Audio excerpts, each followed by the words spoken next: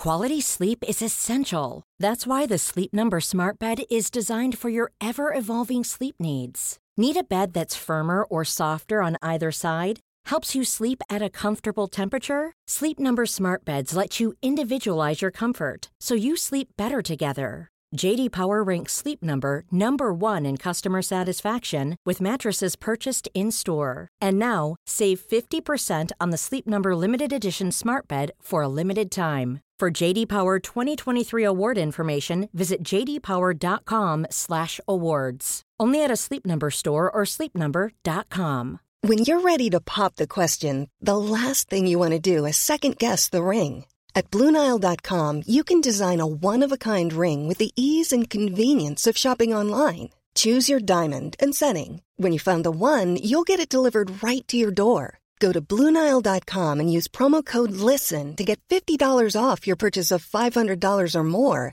That's code LISTEN at BlueNile.com for $50 off your purchase. BlueNile.com, code LISTEN.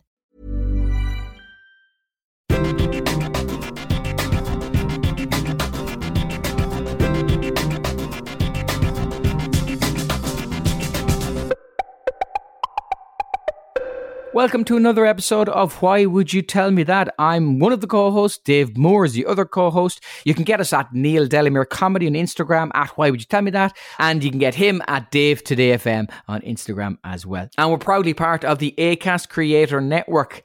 But, my friends, we are very excited this week. Why? Because last week we told you that our first ever live broadcast of Why Would You Tell Me That, i.e. people in the room listening to me and Dave and an expert talking absolute rubbish, was going on sale. And it went. And it flew out the door within 24 hours. So thank you very much to the people who registered for the ticket. We are so proud of that. Thank you so much. It's going to be absolutely brilliant. Cannot wait. November 20th. And also we should say, if you weren't lucky enough to get tickets, or if you just don't live here or live near Dublin and can't go, it will be an episode. It will be an episode, absolutely. If you've got any requests for what you want us to ask our expert, we're going to be talking about ghrelin, which is the hunger hormone. You can send them into us on socials and we'll put them to Dr. Lara Dungan. Double Dr. Lara Dungan is back. But can I just say one thing? These tickets are free, so you had to register for them, and we're delighted that so many people did that. Sometimes people, if you've registered for free tickets, sometimes they go on the night, oh, it's rainy, or I feel a bit unwell. Now, if you're a bit unwell with COVID, don't go, obviously. But if you cannot use your ticket, please give it to somebody else, or at least let us know, because we have loads of people on the waiting list, but do not just not tell us and not turn up, because we will be very disappointed not to see your smiling faces. Right, but onwards with this episode. I'm very excited to bring you something really, really interesting this week. We will say we have a slight issue with audio, so there'll be a bit of a difference between what you're about to hear in part 1 and what you'll hear in part 2 later on, but don't worry too much about it. All the info is there. It's all really brilliant. So here we go, on with the episode. What have you got for me, Dave? We're going to look at business blunders, okay? Oh, yes. And there's one that we're going to talk about in this podcast with our expert in part 2. And it was such a brave move by the person involved who decided to take his giant brand, in fairness to him, his giant brand, and take on the biggest brand in the world. Literally the biggest brand in the world. Can you have a guess what that brand is? Are we counting Christianity as a brand? No, other than Christianity. No, we're not counting any religion as a brand. Biggest brand in the world, biggest commercial brand in the world. I'm going to go, I'm going to say Google, Nike, or Coke. Okay, it's Coke. Certainly at the time, Google did not exist. This was back in the 90s, so no Google.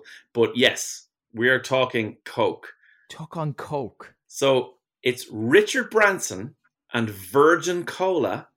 The battle between them, Coke and Pepsi. But wait till you hear what Coke did to make sure Virgin Cola is now, as you well know, not on our shelves. Oh, I am fully on board with this. I love Billions. I love Succession. Oh. Basically, what you've done is you've got all the shenanigans that's going on around business, and this is what you're going to tell me about. Yes, absolutely. And I want to start it off this part of the show and just talk about a few of the business blunders that are kind of famous. Maybe you know some of these, maybe you don't. I mean, the first one, and it seems obvious to start here, is when the biggest brand in the world, Coca-Cola, made a giant mistake in the mid-'80s and released, do you remember New Coke?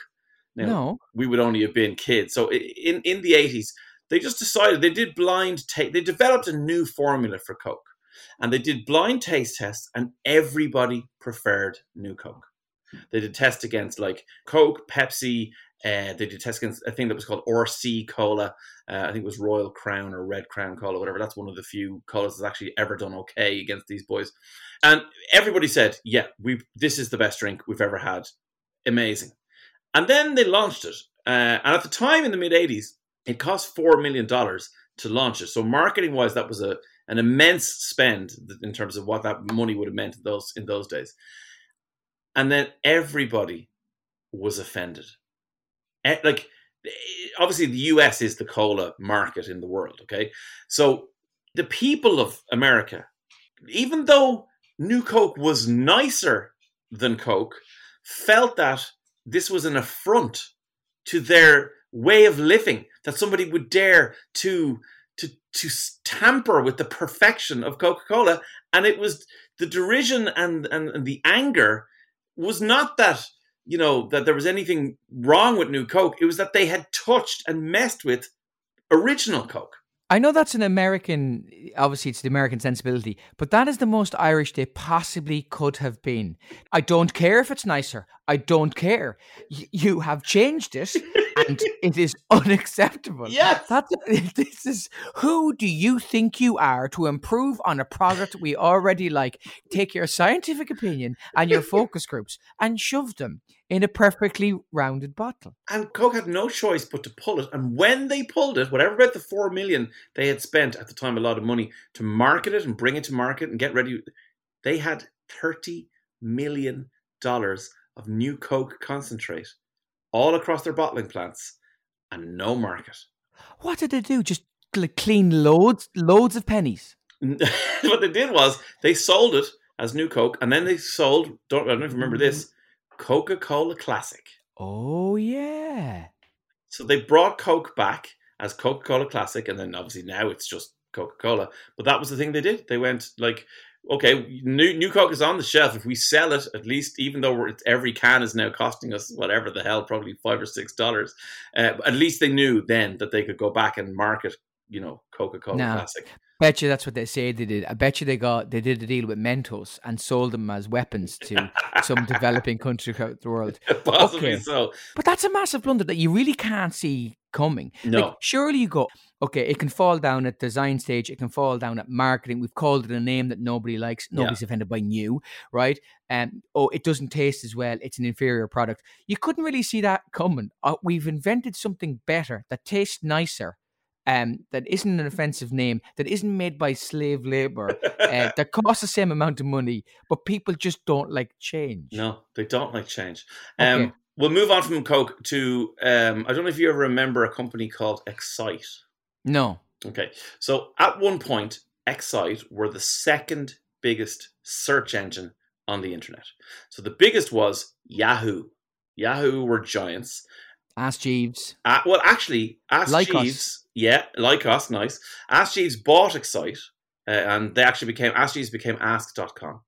But at the time, Excite were a big company, worth a lot of money, and the lads who ran this small startup that had received a bit of funding called Google came into their offices and went, "Here, do you want to buy our search engine software? Because it's better than yours, and we think it'll really work." And they went, "How much?" "We're looking for $1 million." They want $1 million, lads. $1 million is a lot of money. A lot of money for, like, let's run some tests. And they basically ran Excite search engine tests and they ran Google site search engine tests. And they put in, the first word they put in actually was internet. And Excite turned up 2 Chinese language websites with the word internet in English written in. That was the best they could do. Google software turned up like how to build a website, what is the internet, the perfect searches. But beyond that, the algorithms and things were kind of achieving similar results. So Excite went, nah, I don't think this is really for us. Like, I don't know. Now, then the lads went off and they came back again and they went, I'll tell you what, we'll do you a deal for $750,000.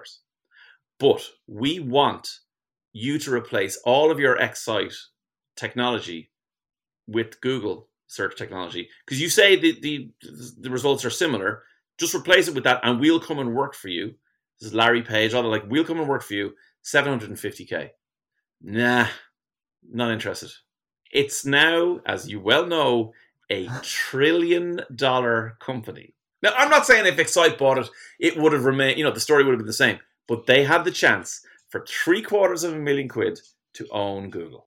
Another not good idea was what Blockbuster did when Netflix walked into their offices in the year 2000 and said, listen, do you want us to handle your online arm and then you put us in your, mom and pop brick and mortar stores around the place and then we'll work with each other? And they went, no, that's terrible. They literally, and like this is the quote from the people who were there from Netflix, they laughed us out of their office. Oh, God. Yeah, within 18 months, they had appointed a guy called Jim Keyes as their CEO. And within 18 months, he had wiped 85% off the value of Blockbuster. 3 years later, it was bankrupt. And Netflix, as we all now know, is worth tens of billions. So not a good move by Blockbuster there. What would you do if you were the Netflix dude and you had been laughed out? Would you ring them every so often? Would you... Do you know the beginning of Netflix where it goes ba-boom? Yes. That's probably the recorded heartbeat of the CEO of Blockbuster. As he passed away. NASA and Lockheed Martin built a space probe, a Mars probe. It took 278 days to get to Mars. And when it got there, NASA went, what? Oh, hang on. We pushed the button to make it do the thing. It's not doing the thing it's supposed to do. What's the problem? Oh, it must be a NASA. No problem at our end. Lockheed Martin, what's the crack with our massive Mars probe? It was $125 million. We've just sent it to Mars. It's heading off into space. We can't. Oh, you used metric, right? No, we're NASA. We use metric. You used imperial, right? Yeah, so basically Lockheed Martin used imperial and NASA used metric. And so the thing that was supposed to do the thing didn't do the thing because, oh my God, inches and centimeters. Now, apart from the fact that it sounds like every conversation a man has had with his wife, is that real? Yeah. Literally the Mars probe went to Mars and then sailed off into the, I would say sunset, but into the blackness of space, has never been found, cannot be contacted, because the lads in Lockheed Martin were sticking to their feet in inches. I don't deal with those goddamn European metric ways of measuring things. If it says 14, it's 14 inches. That is epic. I mean, if you're NASA at that point, you were renegotiating the deal, aren't you? Oh, yes. Oh, you thought we were going to pay you in American dollars. Well, how does Turkish lira sound to you, my friend? Have you ever drank a Snapple? Yes. But... Okay, so Snapple, those weird fruit drinks in a glass bottle with like witty things written underneath the cap and stuff. They were a big deal in America, a big deal. And so Quaker Oats, which is the American kind of Flahavens porridge for any of our Irish listeners, decided that they would buy Snapple for $1.7 billion, which I'll be honest with you, for a niche fruit drink seems like a lot of money. They owned it for just over 2 years, and every single day they owned it, it cost them $1.6 million, because when they sold it, they got 300 million quid back out of their 1.7 million investment. What happened in the meantime? What happened was fruit drinks are really easy to replicate because, you get water and you get fruit and you have a fruit drink. For example, the Coke thing we're going to talk about, Coca-Cola's recipe, as we know, is guarded in a giant safe, and only like a tiny amount of people have ever seen the list of ingredients because Coke is really hard to make. Fruit drinks are really easy to make. So they spend all this money on Snapple. People realize very quickly, like Coke and Pepsi and other brands went, oh, those fruit drinks are doing okay. We'll just bring out our fruit drinks. And then we've got the huge supply chains and distribution and all these things and exclusive deals with supermarkets and 7-Elevens and all these things. And bang, Snapple from $1.7 billion in 2 years to 300 million gonzo. Like, no money. No money left. Wow, Snapple. If your product is easily replicable, yeah, you can't value it at $1.7 billion. Although fair play to them for getting Quaker Oats to give them the money, I suppose. You've just ruined the podcast pitch when we sell it on. Would it be libelous for us to try and figure out what actually would be in Coke, do you think? Libelous, no. I think if we got it right, we'd be killed immediately and broadcasted. Yes, I think there would be some kind of an immediate, like 2 mile away shooter. Your sniper scope. You'd just be talking away, and then you'd be gone. Yeah, my head would just vaporize instantly. I reckon snake venom. Snake venom, okay. Panda tears. The condensation off the wing mirror of a 1998 Toyota Corolla. Squirrel spit. The sweat of somebody who came fourth in the Olympics. Oh, do you know what? I think your head would have been blown off if you said third, but I think you're okay now. Come here. And finally, in this part of the show, I want to tell you about Xerox. Xerox gave Steve Jobs the computer. They gave it to him. Explain this to me. What do you mean they gave? I mean, there was more than one computer in the world at the time. Not at this time. Not at this time. So, Steve Jobs had developed a computer. Microsoft had developed a computer. Like we all had, I don't know about you, BBC Micros, VIC-20s, Commodore 64s. These computers were terrible, okay? None of it made any sense. There was no such thing as a mouse. It was all just code. Like, hey, you want to play a game? You must get the disc, put it in, tell the computer to, in code, tell it to open the disc. Then it goes, okay, then take the information from the disc. Okay, then run the information. Okay, then I want to play it now. Okay, everything was a step, a process, whatever. It was appalling. Xerox have a place called the Palo Alto Research Company, or PARC, and Palo Alto is a place in California. And they had invented something called the Alto PC. And Steve Jobs had Apple, and it was a computer company that was doing big things, but nothing really on the level that we know it as. And he went to Xerox and went, do you want to buy some shares in Apple? And they went, ooh, that sounds exciting. What do you want in return? You want money? He went, no, I want to get into PARC. And they were like, oh, don't know about that. It's closely guarded, kind of our secret research facility. He's like, I just want to get in. I want to see some of the stuff you guys have. You can have shares in Apple. It'll be a good deal. So the executives went, okay.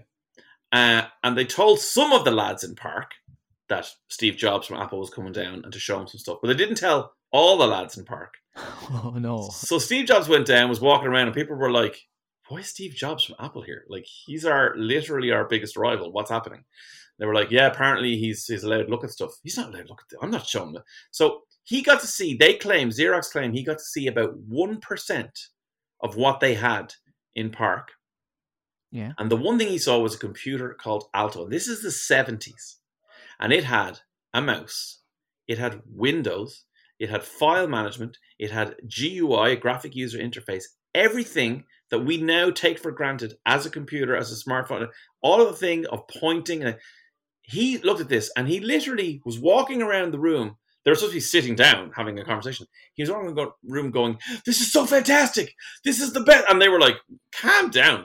And they're saying whispers, going, he hasn't even seen the other stuff. And they're like, yeah. He's like, this is the most fun. This is the thing that's going to change the world. They're like, sure, Steve. Yeah, a mouse.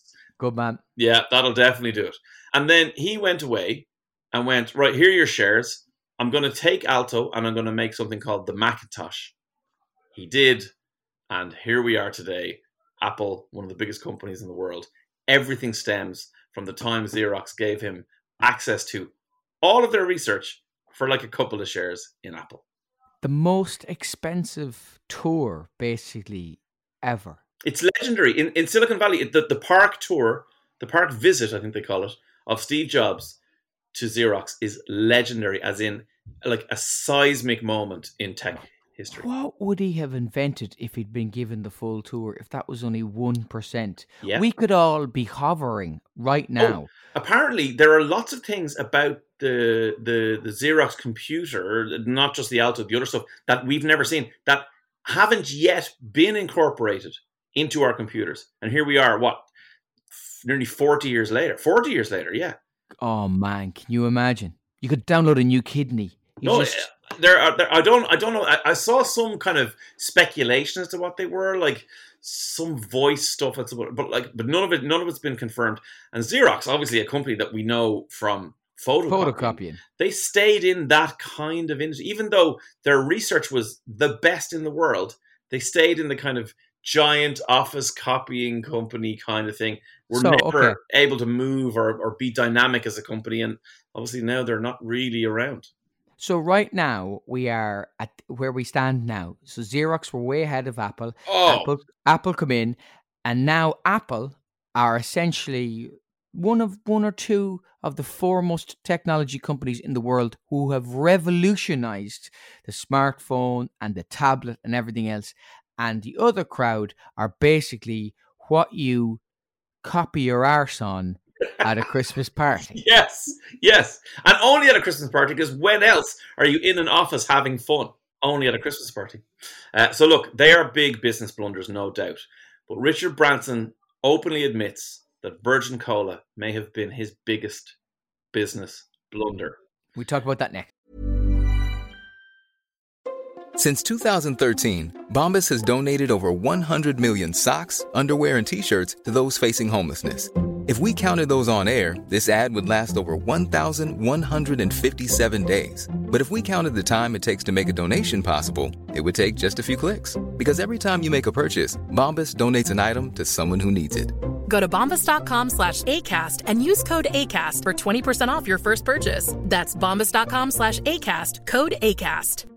Quality sleep is essential. That's why the Sleep Number Smart Bed is designed for your ever-evolving sleep needs. Need a bed that's firmer or softer on either side? Helps you sleep at a comfortable temperature? Sleep Number Smart Beds let you individualize your comfort, so you sleep better together. J.D. Power ranks Sleep Number number 1 in customer satisfaction with mattresses purchased in-store. And now, save 50% on the Sleep Number Limited Edition Smart Bed for a limited time. For J.D. Power 2023 award information, visit jdpower.com/awards. Only at a Sleep Number store or sleepnumber.com. Life is full of awesome what-ifs, and some not so much, like unexpected medical costs. That's why United Healthcare provides Health Protector Guard fixed indemnity insurance plans to supplement your primary plan and help manage out-of-pocket costs. Learn more at uh1.com. Hey there, it's Michelle Norris. I'm host of a podcast called Your Mama's Kitchen. When I travel, I'm usually looking for a way to find a taste of home when I'm not at home. And one of the things I love to do when I am at home is entertain. And Airbnb allows me to do that. When I was in California recently, I rented a house that had a great kitchen. And when we were sitting around the table, we were all thinking, we're in someone else's house. Someone could be in all of our homes as well. If you have a home, but you're not always at home, you have an Airbnb. Your home might be worth more than you think. Find out how much at airbnb.com/host.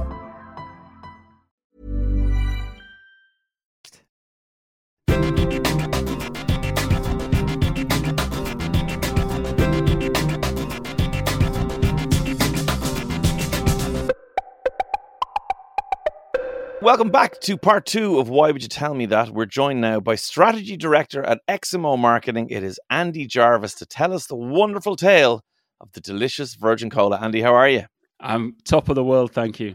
Great to have you on, and great to have you on telling us a story that I can't wait for Neil to hear about and the rest of the audience, because I think everyone's vaguely aware of Virgin Cola. There was a time when it was a thing. Mm-hmm. But why is it no longer a thing? I mean, Richard Branson doesn't tend to kind of lose very often. So it's an interesting exploration of just how you can make something disappear. It's a hell of a story as well, which Branson calls it his most notable failure. And I'm a boring marketer, right? And I love it from a marketing perspective, but from a business perspective, and even just from a fun perspective, right? Because Branson's a character. So for him to kind of tackle two of the biggest dogs in the world and fail, it's always going to be a great story anyway. I can see why you brought this to me, Dave, because didn't your parents call you their most notable failure?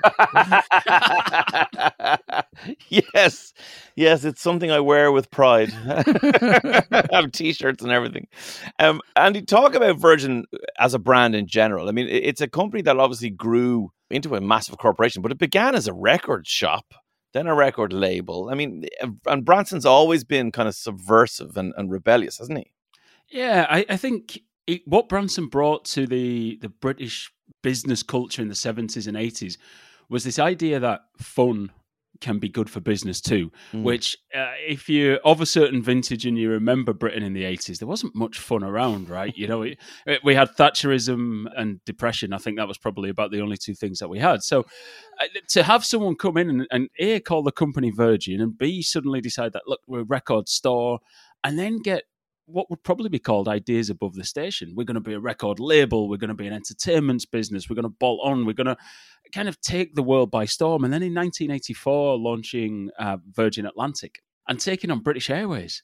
This is kind of a guy who didn't really know where to stop, right? He just thought if there was a challenge here, you know, if there's a mountain in front of him, how do I climb over that mountain? That was his approach. I've often looked at him and gone, if I was him, I would have been on my island that he bought, his own Caribbean island. I would have been on that and not worried about any board meetings or anything from about the mid-80s. But then you realize the reason he has a Caribbean island is because he's not like that. He's not sitting, getting a massage and having pina coladas brought to him. He's actually back in a boardroom trying to work out what the next step for his huge brand is.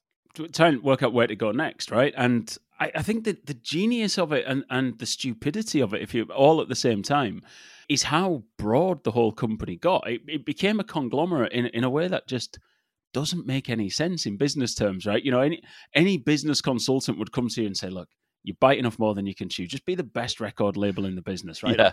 You're a record store, record label makes sense. What do you want to do next? You know, maybe like we could put on gigs or something like that. No, I want to fly planes across the Atlantic.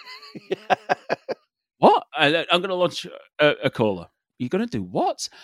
So, you know, the stupidity of it really, more than anything else, was its absolute genius. But if you take on British Airways and you're successful, I mean, you might as well take on Coke, really. I mean, this is it, right? There is a thing that happens to rich men where they feel completely infallible. And I mean, I wouldn't know. I'm not rich. But there's enough examples of, I mean, Elon Musk is kind of the current version of this. It's like, I'll solve any problem because I'm rich and I've solved one other problem. But look, Branson's got a track record. He calls this his most notable failure.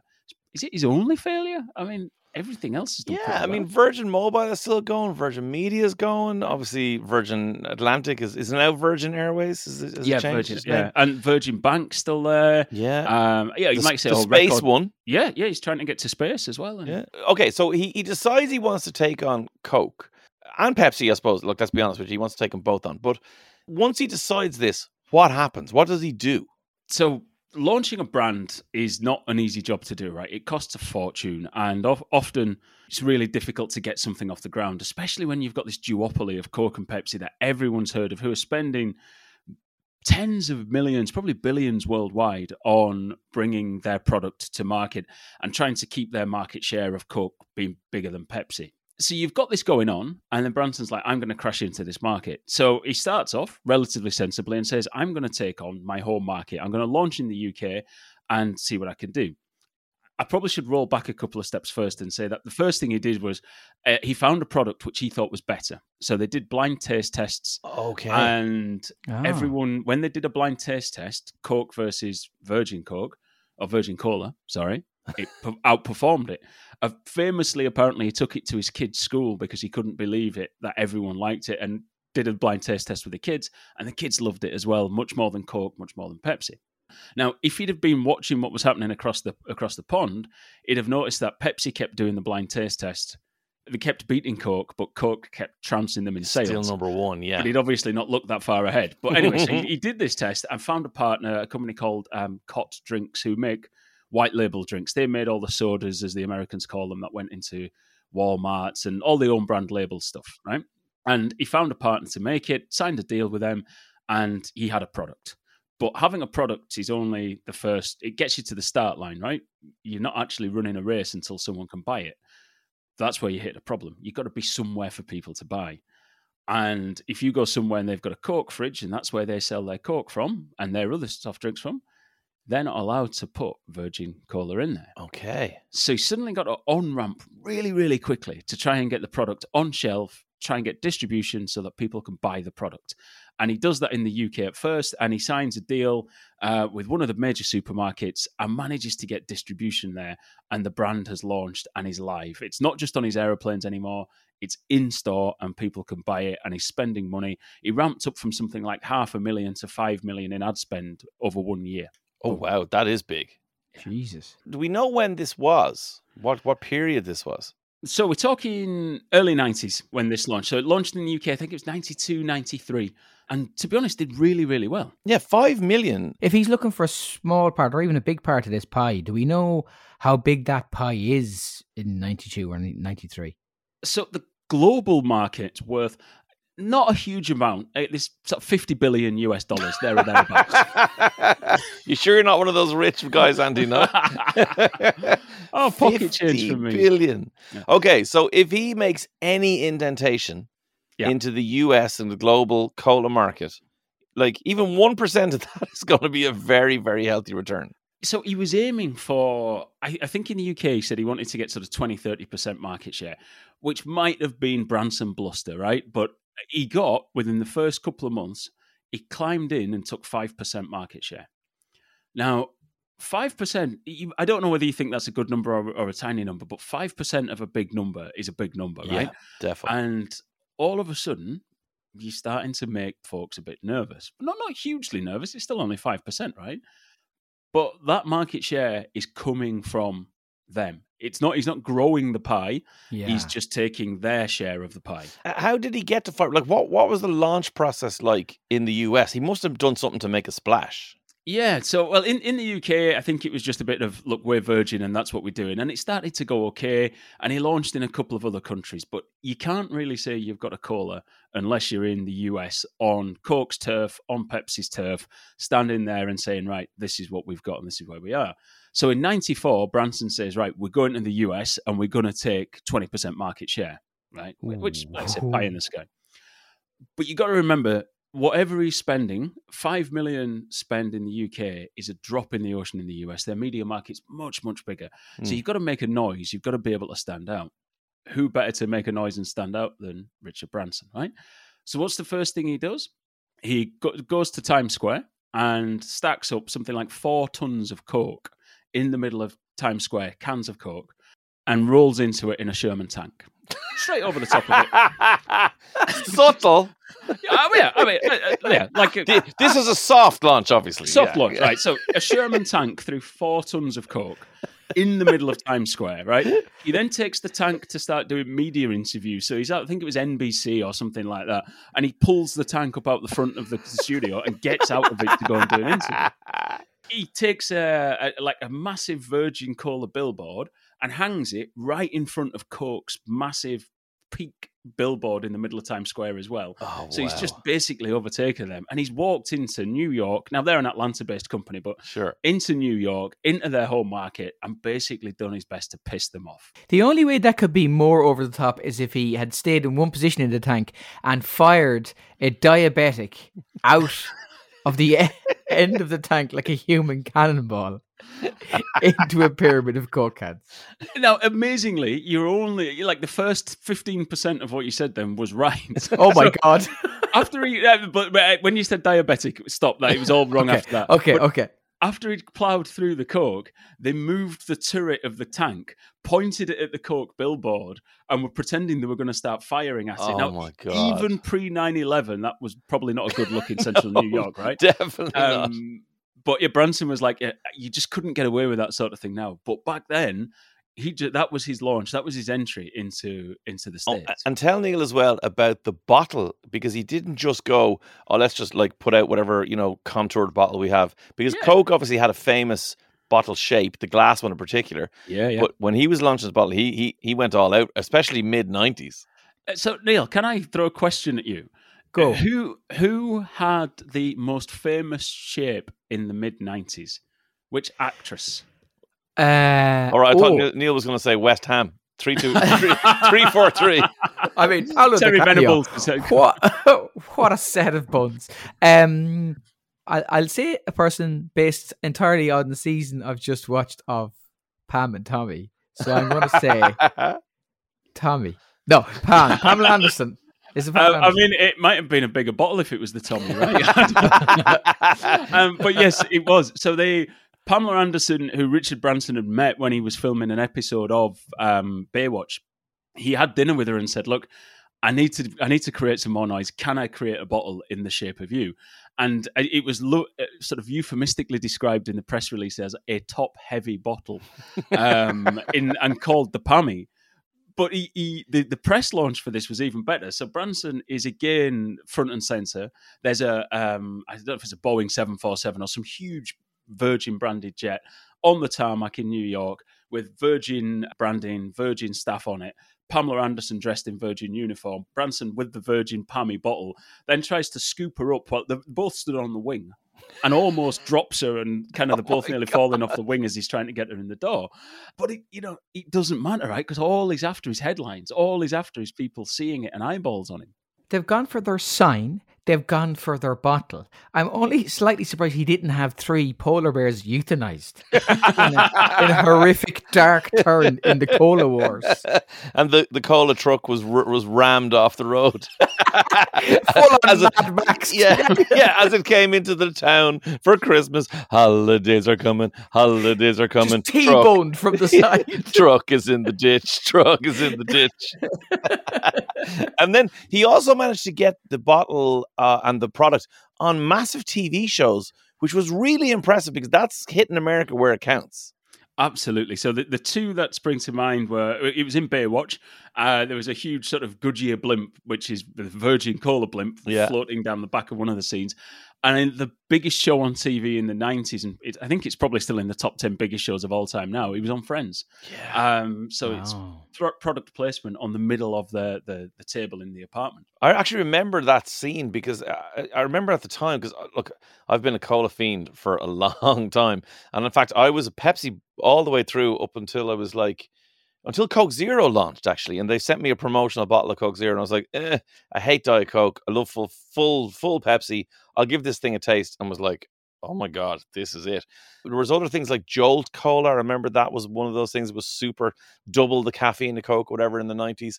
Curiosity Cola is now a company called Fentimans make that. It's a botanically brewed cola. I love that. So I'm a cola freak, and I remember seeing Virgin Cola in Friends when it was on the telly and going, that's kind of weird. Like, that's weird that it's not Coke. I just remember thinking that. I mean, TK Red Lemonade would be weirder, Dave. But it's still pretty big. And Andy, have you ever had Virgin Cola? Like, I don't remember it ever being in Ireland, Neil. Do you? I mean, Andy, no, you had it? No, I don't think so. I know. So I grew up in England, and I remember trying Virgin Cola. Now, I wasn't a fan. So my Coca-Cola would be my preferred cola. And I tried Virgin Cola, and it tasted like a supermarket cola. Yeah. There used to be this cheapo brand back home when I was a kid called Roller Cola, which was Roller Cola. Yeah, I do remember did you that. remember? It was like pennies for a gallon of the stuff, right? And, like, even as a kid, you knew it was rotting your teeth and your innards. You just knew nothing good was going to come of this, but your mum kept buying it because it was cheap. Yeah. And it just tasted a bit oversweet and not for me. Okay. Not to my educated palate, at least. Oh, of course. Yes. So I'm assuming when something disrupts like this, right, the original behemoths of cola, Coke and Pepsi, look at this and think, well, we got to smash this, otherwise it gets too big to smash, or try and buy it. Did they try and buy it, actually, as a matter of interest? No. They went for your first idea and just Coke decided just to try and smash it to pieces.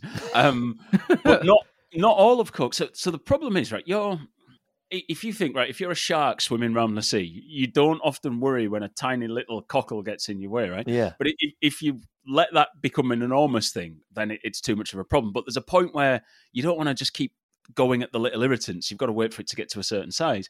So at the time, no one in the US, it was a plucky upstart Brit. He was being an annoying bit of a git, but he wasn't causing too much of a problem in terms of sales. He'd got some distribution with Target, which was good, but he never got more than about 30% distribution in the market. So there was always a limit on how much he could sell. Yeah.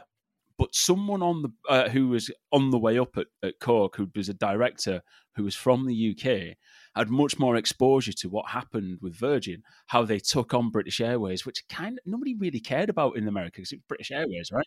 Nobody had seen what he'd done with the record stores and the record label and how he was disrupting other industries. But she spotted this and was like, look, we probably want to nip this in the bud now. And then he started driving tanks over tins of coke, and they were like, oh, all right, look, you get yourself over there and you sort him out. And what can I do? Gloves are off. Do what you need to do. Just get rid of him. Okay, so she, an English lady, high up in coke, kind of changes her job. And her job now is go to the UK and get rid of this thing. Yeah, she was sent from Atlanta with a kind of a SWAT team of people to go back to England and sort out Virgin Cola, get rid of them. Because while they were kind of plucky upstarts in the US, in England, they'd managed to get a couple of supermarkets and build that distribution out.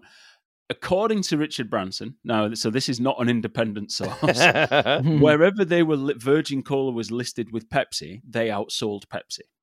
Now, not Coke, but they outsold Pepsi. Right. But as you start to climb in the market, people start to take more notice of you, right? So she was sent back to say, right, just nip this in the bud. She took the gloves off and probably wrapped some tin foil around them before she started the fist fight and went to war against Virgin Cola. And how did she, what was her plan? Her plan was obviously to get rid of them, but how did she go about doing that? How did she hamper their sales in the UK? Well, Richard Branson refers to this, right? He uses a lovely term. He calls it a kneecapping, was the exercise that she was sent to do, right? Which is fairly inflammatory language. Yeah. Coke tried to kneecap your business. But she was basically sent with a war chest to go to all the retailers and say, right, they buy Coke in at a price, the retailers. And basically said, right, well, we'll sell it to you at a much lower price so you can make more money. Oh, this sounds wonderful. What do we have to do for that? Stop listing Virgin Cola.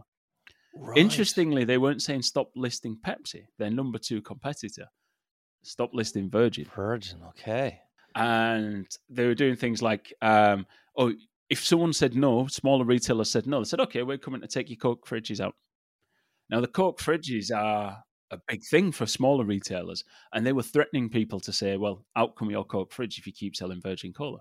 I just imagine a black van pulling into a cul-de-sac and going up to a kid who's making lemonade and just going, with a guy getting out with a bat gun, you have been warned twice.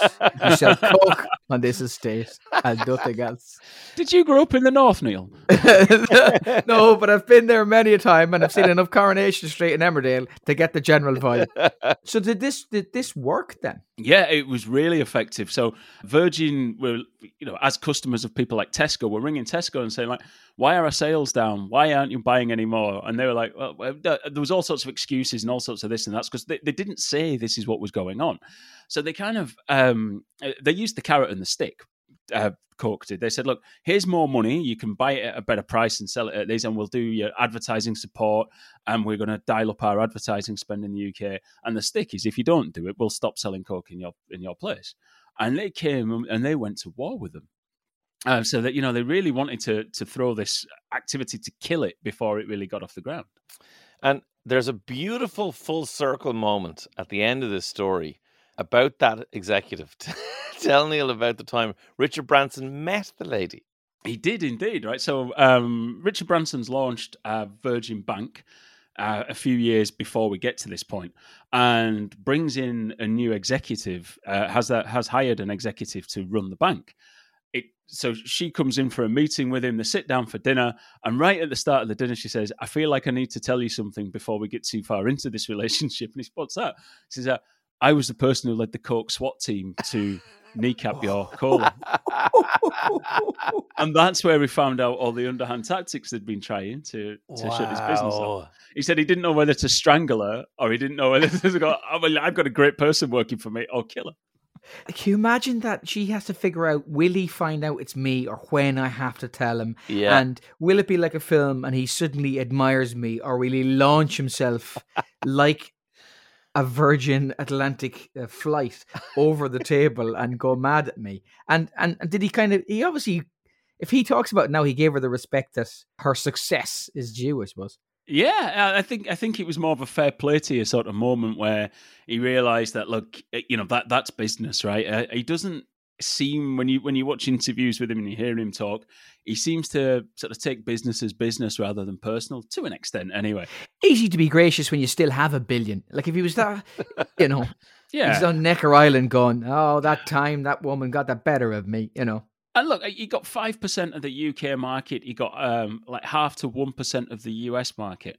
And yeah, you can sneer at these and go the small figures, but look, a couple of percentage points of a 50 billion a year market, I think it washed its face, right? I don't think he's lost a fortune on Yeah, that. probably I not. think his pride's been dented a little bit. But if you could say your biggest failure is when one of the biggest brands in the world takes the gloves off and decides to knock you out, Yeah.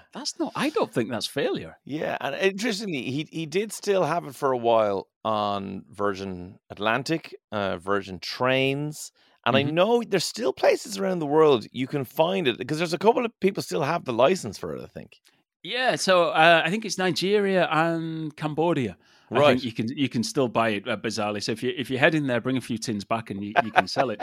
The company that has the license for the UK and Ireland, or maybe just the UK, they went bust a few years ago. So there's nobody who holds the license currently to sell Right. Virgin Cola in the UK. But it lived on Virgin Trains and Virgin Airlines after it had kind of come off the shelves and things like that as a product for people to try, but it never had that commercial breakout success that it Was it like Intermission? You know, the Intermission, the film where they rob all the brown sauce and they just have to use it all up. You think he just had warehouses of it, and he was cleaning paintbrushes with it. He was putting it in his car. He was fake tanning himself with it. It's just being used for everything. It'd probably be a great fake tan for Branson, wouldn't it? Rubbing it. Bronzer. Just take the bubbles out. When the kneecapping commenced, shall we say, when the underhanded tactics, or even, I don't know how underhand they are actually in the terms of business, when it happened, did he fight back for a while, or did he just go, hey, this is Coke, I'm never winning this battle, cut the losses? Yeah. So it was, I think, 1997 when things started, when they started to hit back. And what you could see in the Virgin sales is when they launched, they quite quickly managed to sort of get a bridgehead and get some market share wherever they were going. And that's not unusual when a brand launches, because they throw, to use a technical term, a shit ton of money at things, and then sales come up. Slow down with your jargon there, strategy boy. Marketing jargon. Sorry. But what they found is once their launch money and stunts had gone, and they just went back to kind of normal marketing and advertising, then the market share always dipped. So people were trying it, but not necessarily sticking with it. And they kind of had this 3, 4, 5%, and it always dipped a little bit. But when Coke really came after them, they did try and upweight their spending a little bit for a bit at the time. But I think, again, to go back to some marketing jargon, if you start losing distribution, there's no point selling it. This is pre-internet, right? People couldn't just pick up the phone and order a pack to be distributed to the house via Uber Eats or whatever. If you went into the supermarket and couldn't find it, all the marketing and all the advertising in the world doesn't help, because you're just spending money and people are going to buy a different product. Oh, I want a cola. Yours isn't here. They're not going to walk out and go and find another store for another cola. They're just going to pick up a Pepsi or a Coke. So you end up spending money just to increase the market share of the incumbents. So after a while, I think they just realized the futility of what they were doing and ended up. You're only creating awareness of colas. That's all you're doing. Yeah. And actually, so hitting distribution was the most effective way to do it. And interestingly, though, I suppose you do still know the brand, funnily enough. Like it must have existed for such a short period of time in the 90s into the noughties. But like, you're talking less than 10 years. And here we are now, 30 years on from that. But it's still, if I was to list colas, Virgin would definitely be in there. It would be down the list, but I would definitely list it. Yeah, I think that's probably a symptom of the market being dominated by just two brands. If you were to do the same and try and list banks that had failed or newspapers where there's a lot more in the market, but with Coke, you've got Pepsi and Coke, and that's it. And then everything else, so you're always remembering it. And I think the fact that Virgin still lives on helps to keep that brand relevant to people. Yeah, because it's across so many other things as well. And Richard Branson lives on. I mean, he may have been dead for 30 years, who knows? But he seemingly lives on, so he keeps it in the sort of modern consciousness. Wow, that sounds like he's some sort of spirit, and Richard Branson lives on. Maybe there's a little bit of Richard Branson in all of us. There certainly is in Nigeria and Cambodia. The lucky people who can have it there. Maybe it was the Richard Branson we had along the way was the message of this entire podcast. Andy Jarvis, Strategy Director at XMO Marketing. Thank you so much for this. What a wild story and brilliantly told to us. Thanks a million. No problem. Thank you for having me on, guys.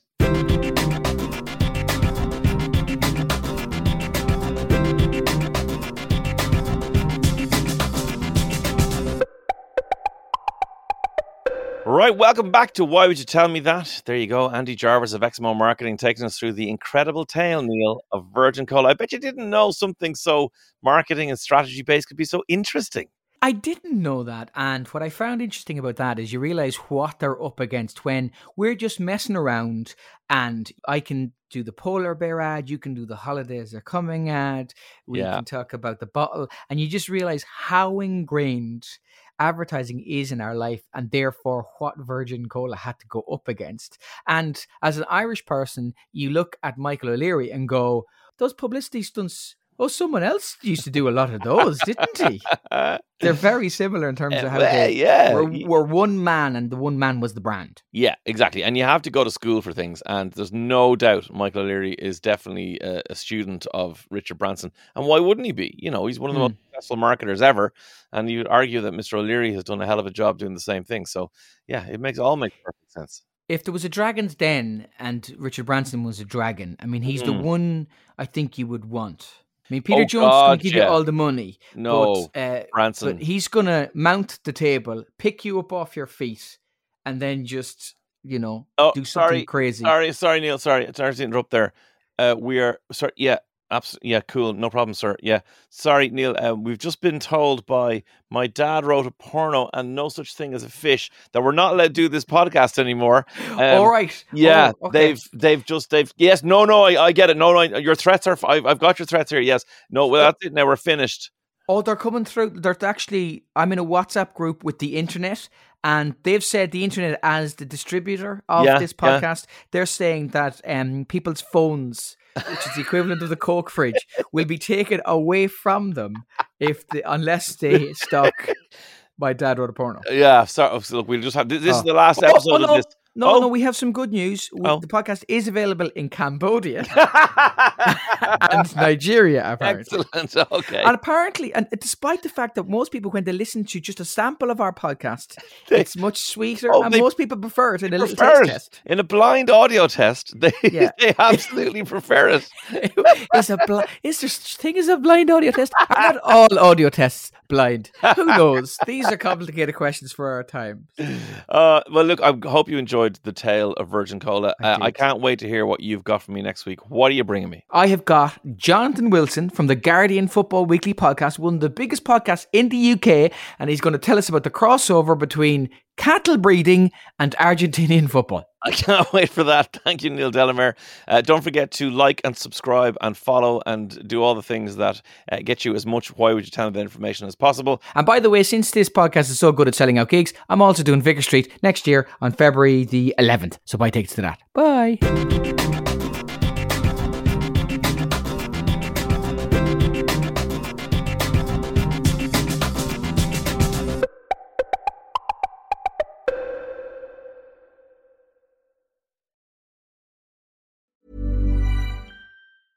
Even when we're on a budget, we still deserve nice things. Quince is a place to scoop up stunning high-end goods for 50 to 80% less than similar brands. They have buttery soft cashmere sweaters starting at $50, luxurious Italian leather bags, and so much more. Plus, Quince only works with factories that use safe, ethical, and responsible manufacturing. Get the high-end goods you'll love without the high price tag with Quince. Go to quince.com/style for free shipping and 365-day returns.